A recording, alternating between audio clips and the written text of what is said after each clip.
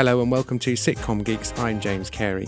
Dave Cohen is not with us this week. I am instead with someone else called Anna Nicholson. Hello, Anna. Hello.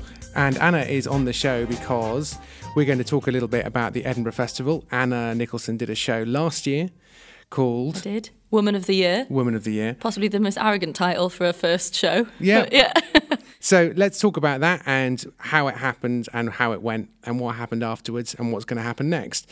This is the time of year when a whole load of people like Anna are basically preparing, I was about to say, in a massive panic about their Edinburgh show. Well, I mean, yes, panic and excitement in equal measure. Yeah.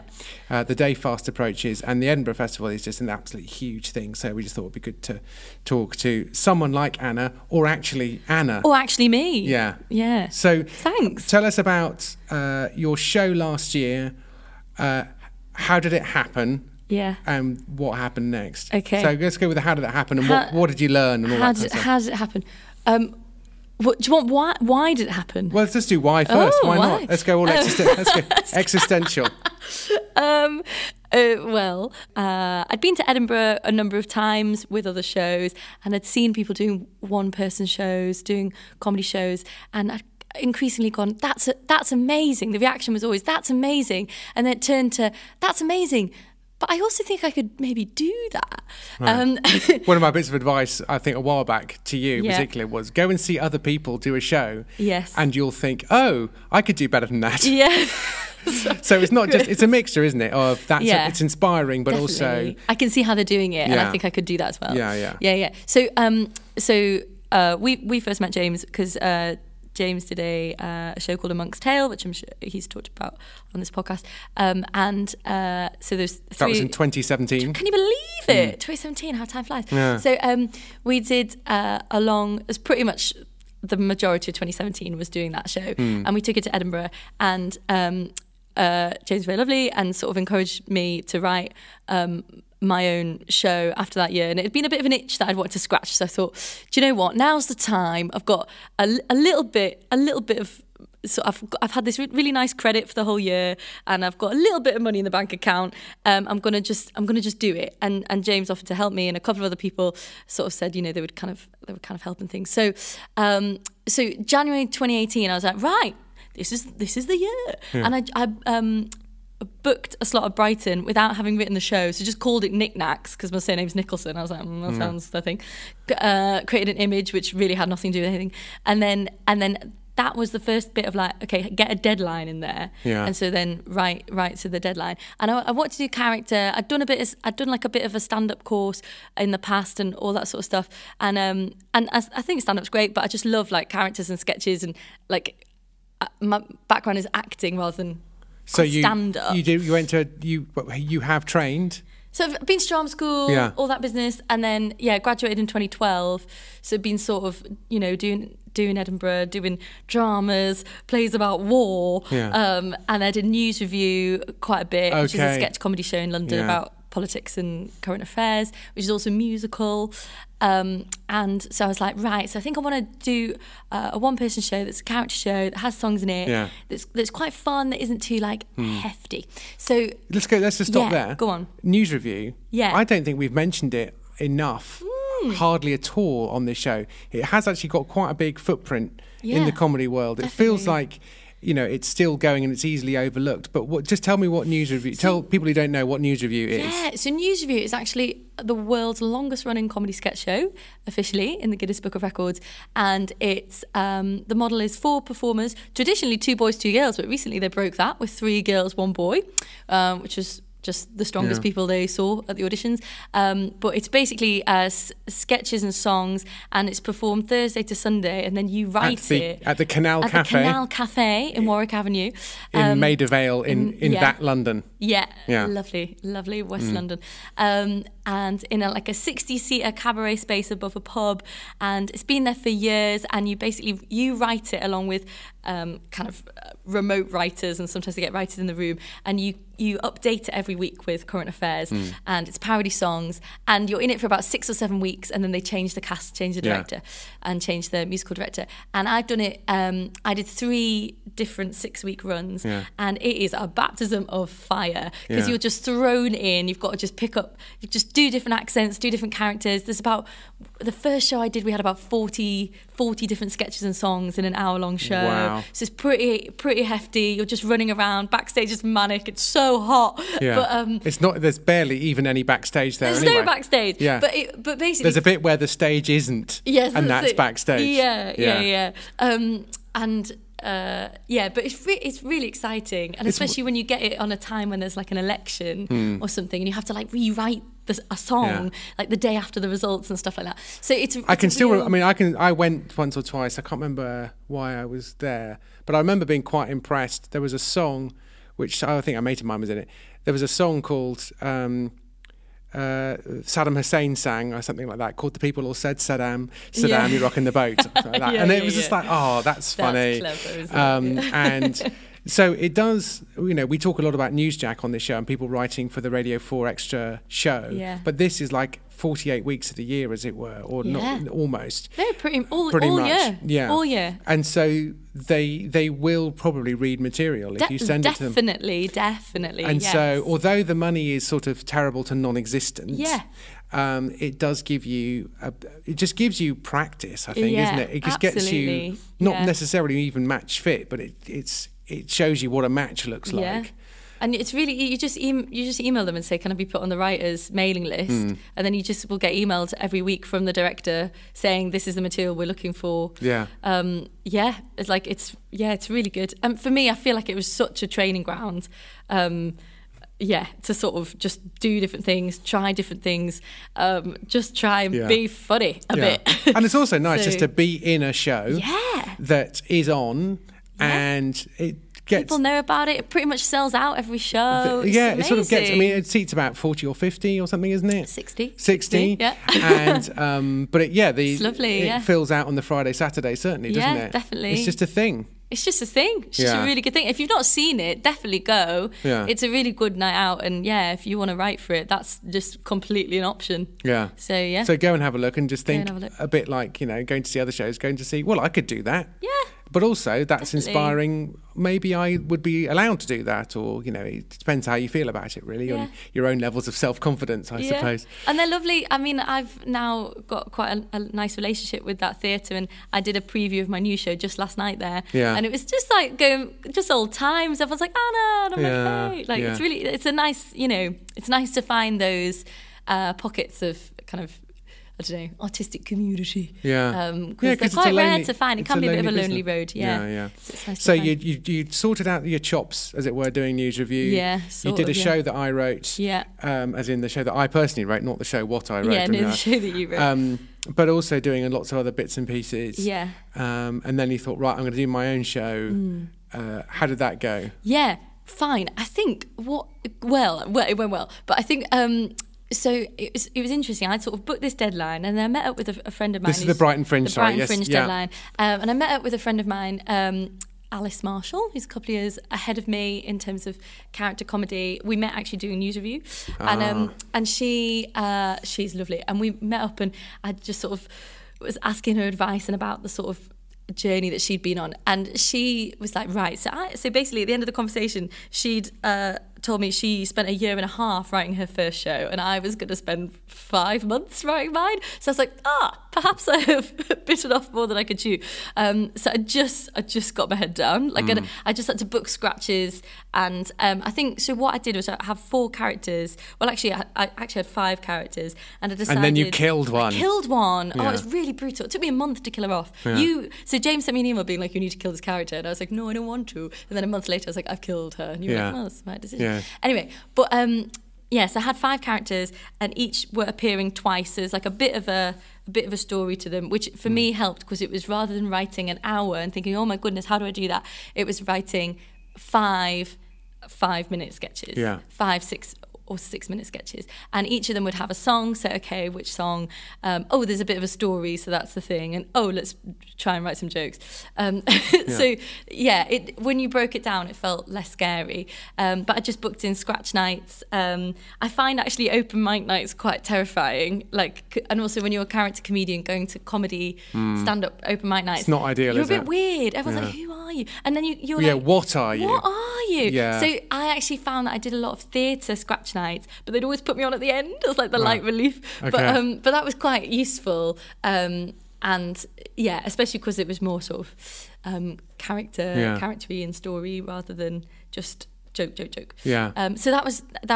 So you were hammering this show together, and then had a director, because that's really important. Oh my goodness! And you paid for a director with your own money. With my own money.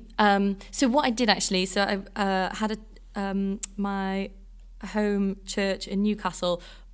So my mum basically decided to put on the show, the first show, which was the 4th of May or the 5th of May in last year. And so I had a week with my director beforehand, and I realised afterwards that wasn't enough, because he's actually also a writer and an actor, but he's from the Northeast. I'd worked with him before, so I had a week at home where my mum fed me and, sewed Velcro onto my costumes, and I developed the final bits of the script with my director, Neil, and then performed on the Friday. And so actually that show paid for him. Okay. So that was quite a sort of right. You used a home gig, as it were. Home gig where I didn't have to pay rent or anything to pay my director. So yeah, and that was so useful. I'd highly recommend getting a director to work with you. How did you get one? Where did I get one? So I'd worked with him weirdly on a play, a play about the Battle of the Somme that I did in 2017. In 2016, it seemed like the natural choice. Yeah. But he does.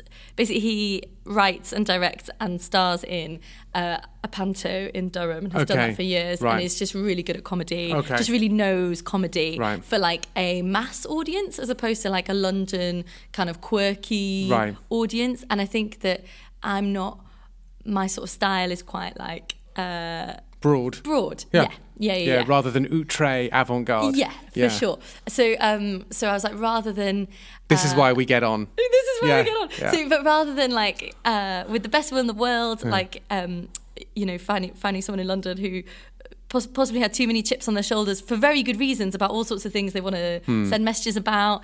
I just kind of just wanted to make a funny show, and so he's a bit older and really experienced. So it's worth thinking when people are listening to this, thinking, what can I learn from this? It is like you might end up working with people to help you who you've worked with in a completely different setting or scenario, and embrace that. You can, because it's just an extra set of eyes and ears, and a little bit of experience. Definitely will almost certainly pay dividends, even if you end up only listening to half of their advice, or it's like, because there'll be points where they say, oh, you should do this, and you're thinking, that doesn't feel right, I think I should do that. You're not their worthless slave, No. It's you and your show, isn't it? Do you find that when people give you feedback, do you have certain people that you receive feedback from, and then certain people that you're like, I'm going to not receive that feedback?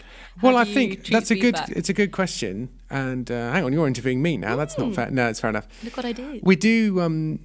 We do talk about notes quite a lot, and I think when I'm giving a note, and therefore this is how I should receive a note, when I'm giving a note, I always say, I'm hopefully giving a voice to something that you secretly know is true, and you have successfully suppressed that thought.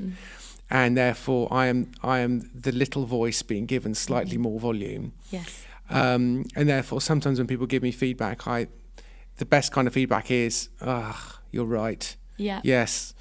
I should have, but then occasionally you do get what a brilliant idea, I should have thought of that. Yeah, definitely. And there is an element of scales falling from your eyes as well. And there are other, and then the sort of third filter is, you do sense that people would say, the problem with this is it's this or this, and you just think, and that would make it more like the sort of thing that you would like it to be. Right, but yes. I know what you want it to be, and I don't want to do that. I don't want to do that. So that's fine. Yeah, you're right. Yeah. Because I think a lot of the really, really useful feedback is well, if comedy is based on truth, and also the type of comedy I like is based in the real world. It's not like absurdist kind of stuff.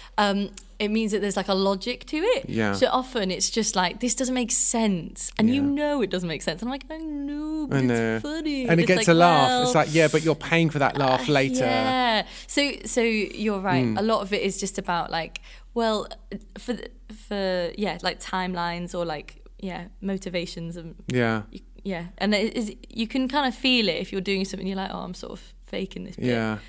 Which is why, actually, if your instincts are comic, to have a more theatrical director could be very helpful because they will apply that dramatic logic. Yeah, well, that's kind of a dramaturg. Yeah. Whatever is that? I mean, yeah. But it is that kind of logic rather than necessarily. Yeah, I think for me, actually, it was less. Neil is very funny and like has definitely created jokes that I haven't seen, which has been really useful. But a lot of it is like logic. Yeah, like this doesn't make sense. Yeah. So you got the show. So you did the show. At your home church. Did the show at my home church, and then a week later I did it in Brighton at the Brighton Fringe. So the show is not a Christian show. It's not a church show. No, not at all. One of the characters is a vicar. So yes, but a very broad. Not you don't need to know much about church. I think it's like The vicar is. The way I think is she's a vicar because I go to church, so I know what that is. But she could be someone that runs any club. Yeah, that's the club I know the most. She's about, an attention seeker. So, right. Yeah. So she's like a big fish in a small pond, and competitive and a narcissistic. Yes, exactly. But so the show is called Woman of the Year, and the through line was that each of the characters are going for Woman of the Year, and at the end the audience vote for their winner. So that was quite like a useful little shtick in Brighton and Edinburgh. But Brighton actually was in Hove in like a lovely church. We did that together, and it was quite useful because I got one review out of it, which gave me the loveliest quote ever. Victoria Wood in a smartphone age. Whoa, yeah, thanks. Gold, cheers. Yeah. My dad tried to like look up who this guy was and like send him something. Anyway, awful. But it was that was useful. But actually, because I wasn't in, people do like the Warren, which is like I think quite a main comedy venue in Brighton. I just didn't do that. I was like, I just want to try this out. Yeah.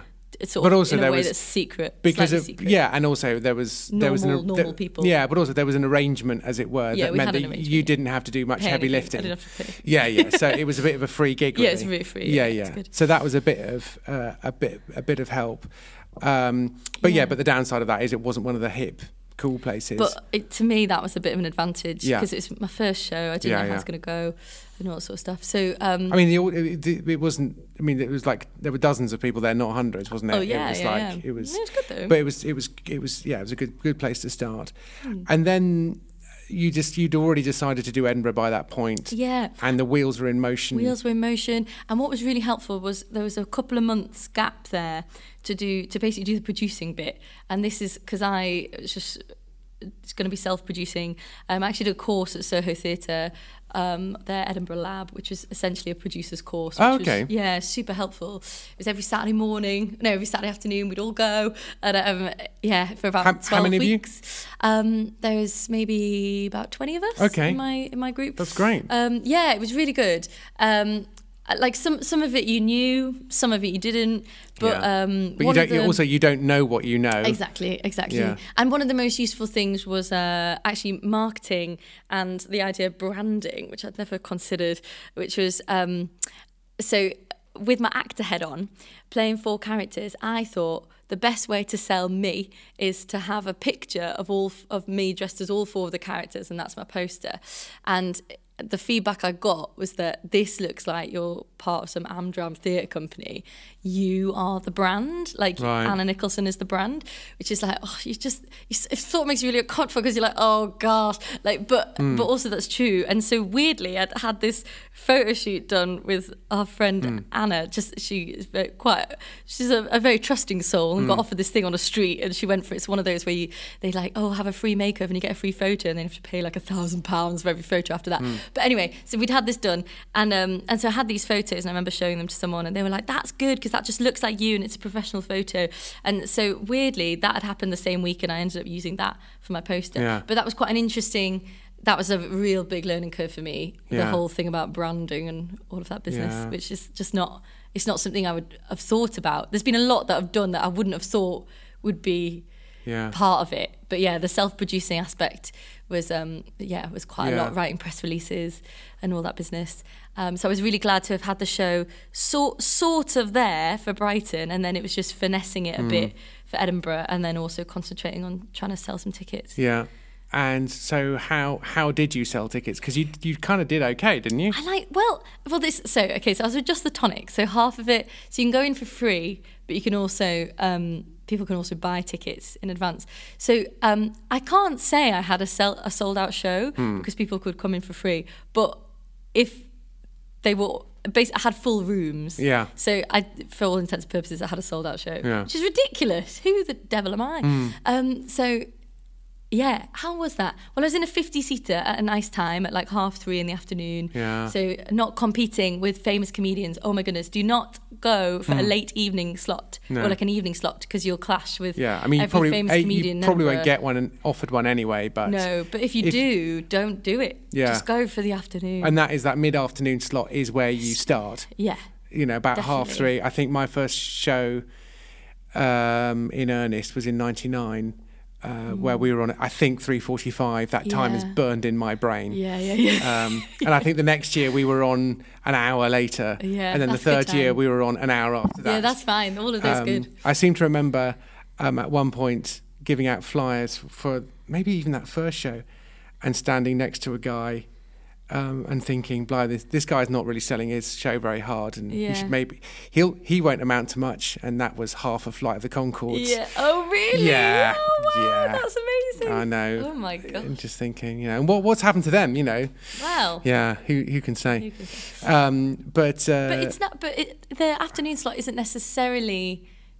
Like golden, because when we did Amongst Tale, that was 11:30 in the morning. Yeah. Which might seem like a bit of a rubbish slot, but actually, I think we got the people that were up ready to see shows that didn't want to see a kids show. Yeah. And so it depends. We did fine. Yeah. We did well. Yeah. I think so. It depends, like who.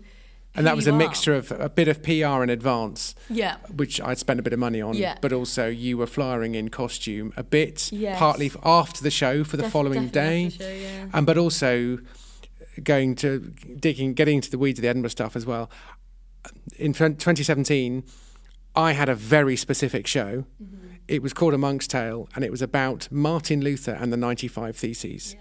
And all I know is that most people don't care, and that's completely fine. To me, it's one of the most significant events of the last 1,000 years. Yeah. And also, 100,000 people are buying tickets that day for Edinburgh. I only need 70, maybe you'll 80. Get 70 diehard people though. And also, if you have an interest or a passion, if you're into beekeeping, and you go to the Edinburgh Fringe and there's a show about beekeeping, you're going to go to that show. You're going to go to that show, because otherwise you've just got a whole load of shows that are basically I have no way of knowing. Yeah. And I think that problem's just getting worse and worse as the Fringe gets bigger and bigger. Well, I think it is hard though, because often you have to submit to the Fringe before you've come up with the show. Yeah. So that's I think where that problem stems from. So you have to just sort of write something that you think it'll be about, and then they print the programme before you finish writing the thing. Yeah. But yeah, I know. But yes, be as specific as possible. And you were out on the street giving out flyers? What was I? Yeah. Were you? I was. Yes. So I. For how long? So I was out probably a couple of hours a day before my show, and I also had I'm going to give away my secret. I got a roller banner, so I didn't have like a big budget, so I didn't pay for PR, I didn't pay for any of those posters on the side of streets and things. I don't know how effective they are. I don't think they're very effective. So what I did was I bought a roller banner, which was like £80, that you go to conferences and there's those things. Oh yeah. And I put it up outside Just the Tonic, which basically is if you come off the Mile and turn right down the hill, my face was just looking at you. Right. And I basically kept it there the whole time. Right. And I would take it down. I'd put it up in the morning, take it down a couple of hours after my show, and it meant that people could look at that, read it, because people are British and shy. They don't necessarily always want to be approached. So that was really good. They would prefer not to be approached, in fact. There was a bit of that. But also I flyed, I had like a specific area I flyed. I basically just went up and down Cowgate because it's slightly off the beaten track, but people are stood there with guides trying to find something, and rather than being on the mile, they're just going to the tattoo all the time. Yeah. So, yes. And then you can see them in your audience. You can see them. And I remember when I was, Definitely. again, back in fact, it's lovely, actually. in 1997, I was doing a show with my university review, the Durham Review, who was still doing Edinburgh and all that kind of stuff. And we used to, backstage, look out at the audience and just between us go, I flyed them. And someone else go, I flied them. Yeah. Literally every single one, because, why would you go and see the Durham Review if you have no link with the university or anything like that? So our pre-sales were always terrible. And it was always flyering in the street. Yeah. And there were about 8 of us, so we had a bit of an advantage there. Yeah. And also flyering isn't just, what is flyering? It's not just giving out a flyer. You stop. Well, I would stop and be like, hello, are you looking for a show this afternoon? They'd either say yes or no. If they say no, don't waste your breath. Yeah, move on. If they say yes, well, they've already. I mean, this is my charity fundraising training coming into play. Ah, wow. It's also my telesales training. I mean, it's all relevant, guys. Yeah, all those jobs that you've done to pay the rent. Yeah, if they're not transferable skills, and if they're not actually going to be a show in their own right as well. Exactly. The charity mugger. Ask a question. Yeah. They say yes. You've got them in. So and then you're like, well, can I? And then you say, can I tell you about my show? They say yes. Boom. 2 questions they've answered yes permission.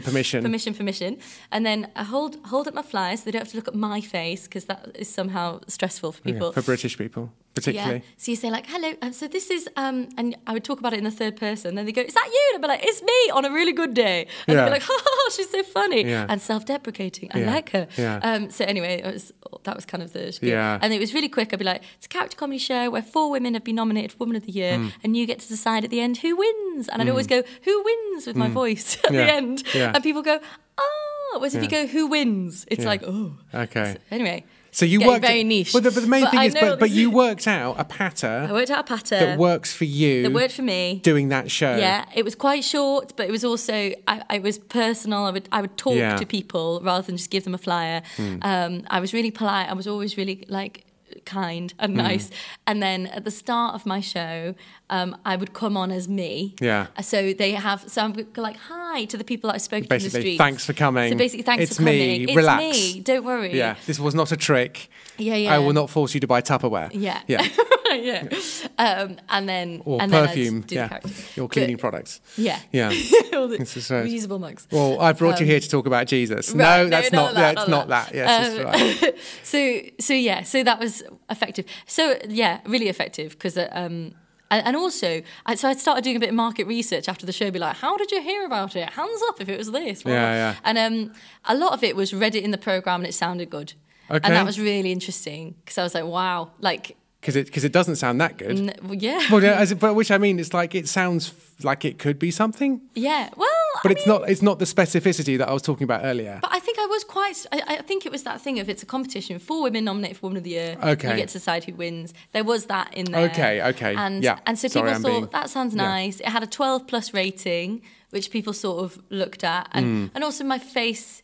I don't look like an aggressive comedian. No. So if you want to see something that is like family friendly, not going to be too sweary or edgy or any of these things, which actually 90% of people do. Is what I discovered. There's a lot of them out there that want to see that stuff. Yeah. Then they will come. And actually, those people aren't necessarily reading reviews. They're just going through the programme with their little spreadsheets at home. Yeah, and they come prepared. Right. We can see 9 shows. Yeah. Okay, we're looking for something mid-afternoon on the Tuesday. And therefore, we've got an option between this one. Oh, she looks nice. She's got such a kind face. So it went okay. Yeah. Did you? The other reason and again, it's nice to test this stuff out because we've not had a proper debrief. This is very nice. I know. One of the other reasons I'd suggest that people go to the Fringe and do a show is that you meet other people doing shows. Yeah. And that you, again, it's a bit like doing news review. You become part of a community that you might not have had access to or existed. Did you get a little bit of that? Do you know what? I did get a little bit of that. So doing the Soho course beforehand, that was basically 20 of us about to go to Edinburgh. So when we were in Edinburgh, we're all in a WhatsApp group with each other, being like, "How's it going?" And you sort of all kind of panic with each other, but also kind of, with each other as well. Relax. So yeah, that was nice. And I actually ended up, so I did my show, and I also did tech for another girl's character show. Right. So that was really nice to be the support for someone else. Okay. And she paid me like a tenner per show to do that, which was basically an hour when I wasn't spending money. Yeah. So that's good. Not only were you not spending money or eating, you were making slightly more money than you could spend. But it was nice to be, because otherwise it could be a bit of a lonely road. And actually, so I had, and so my tech was a friend, and my musician was my boyfriend. So I had like people, a little team, which was really helpful. A ground crew, Although they didn't do any flyering with me, no. But that's above and beyond the Call of Duty. Above and beyond. Yeah, but so there was definitely a bit of support. But I actually found, so I went to Adelaide. Segway. Yes, So as a result of doing the Edinburgh Festival, you were invited to do the Adelaide or apply for the Adelaide Festival. So Adelaide have a massive presence actually in Edinburgh, because they're the second largest fringe festival after Edinburgh, but there's quite a gap in the sizes, but the second largest, and they're just so keen to get you there. So they have loads of people up there. So I had a meeting with someone, and someone else came to see my show, and they were like, "This is exactly the sort of thing like our Adelaide audiences would like. Please apply to these particular places." So it's kind of the same as Edinburgh. It's an open access festival, but I'd had like a bit of an intro in type thing. Did you get any help with the airfare? No. So it wasn't like that. But but Adelaide, oh my goodness, I cannot speak like more highly of Adelaide. I had a wonderful, wonderful time. I think the difference for me, so Edinburgh, it's really established, and it can be quite a brutal place if you're like a new up and coming artist, and because there's so many shows, so they don't really need you. There's that kind of thing. You're a bit disposable. Whereas Adelaide, people were just so grateful I'd come all the way. Right. Like every day they were like, "I just can't believe you've come all this way." And I'm like, "Well, here I am, guys. Yes. Drink it in." Yeah. So there was that element of like appreciation for the artist, making the effort. But also just the kind of organisation of Adelaide was really, really impressive. So they have this quite sophisticated networking system for they get industry delegates over, and if you self-identify as like the top tier of artists, which basically means you've got a show that's ready to tour, you can go to all these networking events. And the difference with Edinburgh, there's loads of bars in Edinburgh for artists. In Adelaide, there's one bar. And it's the same place where there's this kind of speed dating networking thing every Friday. Okay. So you go to that, you meet the people, everyone's having a nice chat. And it's not awkward. The advice in Edinburgh is just chat to people in bars. When has that ever like really worked? Like without an intro before then? Because people just want to have a nice time. You feel really awkward about sort of getting in there, trying to chat to a producer. Whereas in Adelaide, it was like, okay, Friday afternoon is going to be the time where you like officially go and chat to people. Yeah. And you don't have to be intense or weird, just, have a little conversation. And so then when you see them in the one bar later on, you can then just have a chat and be normal. And you're suddenly not networking in this aggressive, calculated. Give me an opportunity. You're just actually building relationships with people. Yeah. So that was, for me, that was like a real plus of Adelaide. And also my venue were just the loveliest people. Although I didn't realise that in Adelaide, people tend to do a week of Adelaide and then move on. I did the whole month. So I was the only artist that stayed. There was a changeover point halfway through, and every other artist in my venue left. And I was like, bye guys. Bye guys. And I was the only one. I was like, hey guys, welcome in. This is how this runs. But are you glad you did the whole whack? Yeah, I am actually. Yeah. It's my first sort of foray into the Australia network. Yeah. And it is a bit of a network. They plan it so you can do them in a row. Right. So you can do like a week in Perth, a week in Adelaide, go to New Zealand and then do Melbourne. Okay. Would you think about doing Melbourne? So I actually applied to Melbourne and didn't get a slot. Right. But do you think if you were offered it for next year? Yeah. Sorry, I just banged my microphone there. Do you think if you were offered it for next time you would go? Yeah, I think so.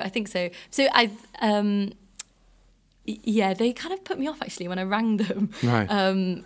Yeah, she was just like, why do you want to come here? And I was like, well, why not?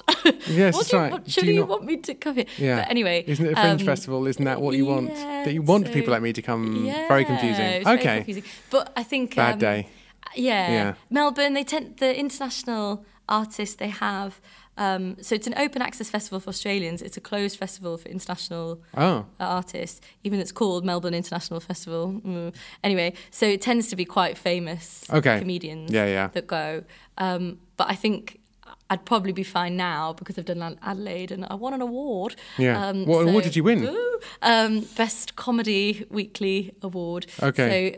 So Adelaide's lovely. So they give out awards every week rather than this kind of thing right at the end of the Edinburgh Fringe, which is what they do. So yeah, they give out best in all the categories, so like comedy, cabaret, dance. And so I won week 3. And people do it for a week. So people do. So this, I think that's why they do it every week, is because people only do a week at the Fringe. But Right. I was there the whole time. So, Nobody told me. Yes, that's right. So I won that in week 3, Yeah. which is really nice. That was so that was kind of one of the main things that I took from it. But also I sold all right, which was again a bit of a surprise. You just felt a bit. Well, it sounds like you got some support from the Fringe in selling tickets. Yeah, definitely. And also I just flyed. I think in Adelaide, because they're like, wow, you're really flying. And I'm like, guys, it's Edinburgh. Like, I'm used to Edinburgh slogging my guts out and being against. And also, like, I paid a lot of money to get on a plane to come here. So I'm like, I need to sell all these tickets. Yeah. So put you back into it. So let's finish up by talking about the fact that you have. We're doing good. You are going back to the Edinburgh Festival this year. Yeah. With your previous show as well as a new show. Yeah. What are you hoping to get out of it? What feels different this year? Just give us some headlines going forward. So the reason I'm taking... it's a bit odd to be taking the same show I did last year back. But basically... But it means our listeners can now go and hear it now. They're aware of it. They can. Woman of the Year. Woman of the Year. Yeah. So the reason I'm doing that is when I was in Adelaide, so weirdly, people from England and Scotland are in Adelaide, and Gilda Balloon were there. And after I won the award, basically, they were like, why don't you take your show back to Edinburgh?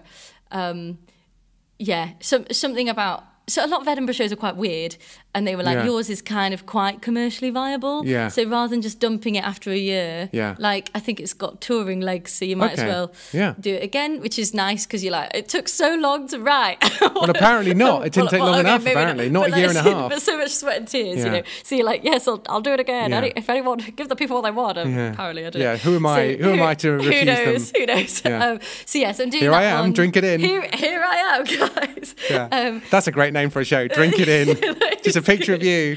Drink it in. Oh, gosh. Yes. But you're doing a new show as well. Yeah, so the new show is called Get Happy, and this one is it's 3 of the same 4 characters and a fourth one that I've dumped one from Woman of the Year and created a new one. But this one is around the theme of happiness. So rather than there being a structure of a competition, hopefully the theme is strong. Yeah. But so that's been quite fun. So it's been really fun to like develop the characters a bit more and like figure out like what makes them happy and like trying to. I think it's a slightly more. I've got more going on. I think in this one I've got a puppet in this one. For goodness sake. Okay. I know. Anyway, so there's and there's still like songs and things. I've got a live musician and another one, but yes. So I'm doing both at the same time. Well, no, at 2 different times, but it's during. Yes, don't do both shows simultaneously. No, that would be very difficult. So Woman of the Year, shall I do? Please do the plug. Yes. There we go. Woman of the Year. So it's Anna Nicholson, Woman of the Year. Just search my name. Anna Nicholson. So Woman of the Year is on at 1:30. From the 1st to the 18th of August. At Gilded Balloon. Yes. Tollbooth Market. Okay. New venue. And Get Happy is on at 5:05 from the 2nd to the 25th of August, with days off on the 12th and the 19th at Just the Tonic at the Caves. Okay, so look out for Anna Nicholson. There it is. Woman of the Year. And Anna Nicholson, Get Happy? And Anna Nicholson, Get Happy. Great. So your name will be twice in the brochure. Well, that's great. Yeah, that's not bit of cheating. marketing. That's good. Yeah. You are allowed to have a career. I know, Yeah. But there is a bit of that as well. There is that imposter syndrome thing, isn't there? Where totally, like, who am I? Yeah. What's really funny is when people it's happened in Adelaide. It was so funny. Like a couple of times, people are like, "Are you Anna Nicholson?" I'm like, "Yeah." Like, oh gosh. That's right. Do I owe you money? What? Yeah. Right. You're not with. Were you an old teacher of mine? Yeah. Like, Yes. You're not with Immigration Services, are you? Yeah. So last year you got the Adelaide Fringe out of it, and you didn't even know that was a possible outcome. Yeah. So, and you're also hoping to get noticed and agents and that kind of thing, come local producers. What are you hoping to come out of this year's Fringe?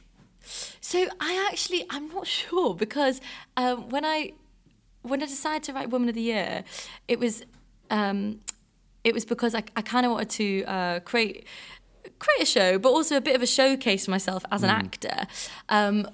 But what's been interesting is I've really, really enjoyed writing and really enjoyed doing comedy, and this show has a lot more audience interaction than the last one. But it's not scary. Do come. It's fine. Yeah. So I'm not quite sure. So I think touring around the UK would definitely be a thing. Still kind of the keeping it the door open for acting and trying to get slightly more like noticed in that for other casting opportunities. But I mean, that quote that guy said, Victoria Wood in a smartphone age, I think I just want to be Victoria Wood. So I don't know if like the aim... I think I want to be Victoria Wood. Yeah, sure. It's who a good doesn't? person to be. Yeah. So there's something... I suppose there's like a little bit of a dream of like, well, it'd be nice if someone was like, do you want to turn some of these monologues into like a little radio sketch show or something? Yeah. I'd be like, yes, please. Yeah. Especially seeing as 3 of the characters I've kind of continued, so they feel quite sitcom-y. Yeah. Quite, I could kind of put them in different settings. Yeah. So I don't really know. I've got like a few things, which possibly isn't very helpful. No, it's fine. But also you have to be, you've got to be in it to win it. You've got to be there for these unexpected things to happen. Yeah. And also somebody might come along who sees your show, who actually sees a perfect part for you. Or if you worked with that person, then suddenly that would create a partnership that would be greater than the sum total of the parts that you might initially think, well, I don't want to be in a double act, and suddenly you just go, oh wow, but that double act with that, I can totally see that. So that's kind of how it's. I think it's about inviting lots of people. It's like Mel and Sue. I think Mel saw Sue standing up there on stage, or the other way around, and just thought, oh wow, I want to be friends with that person, or whatever it is, and so it's being open to serendipity. Yes, definitely. Yeah, but I think next year's show should be Anna Nicholson. Drink it in. Oh, God. Thanks so much for being with us on the show. Thanks for having me. It's been lovely. Thank you for coming. Thank you for listening. Just want to mention, find us on Patreon. There's loads of audio. If you want to hear how to write a sitcom, there are 10 episodes of Sitcom Soup to Nuts, which is taking us from the basic idea through to hopefully eventually execution of the sitcom. Execution as in actually making it, rather than execution as in finally killing it off, which is how most sitcom projects seem to often end up. But yeah, lots there. So find us on Facebook, find us on Twitter, and we'll speak to you next time. Bye-bye.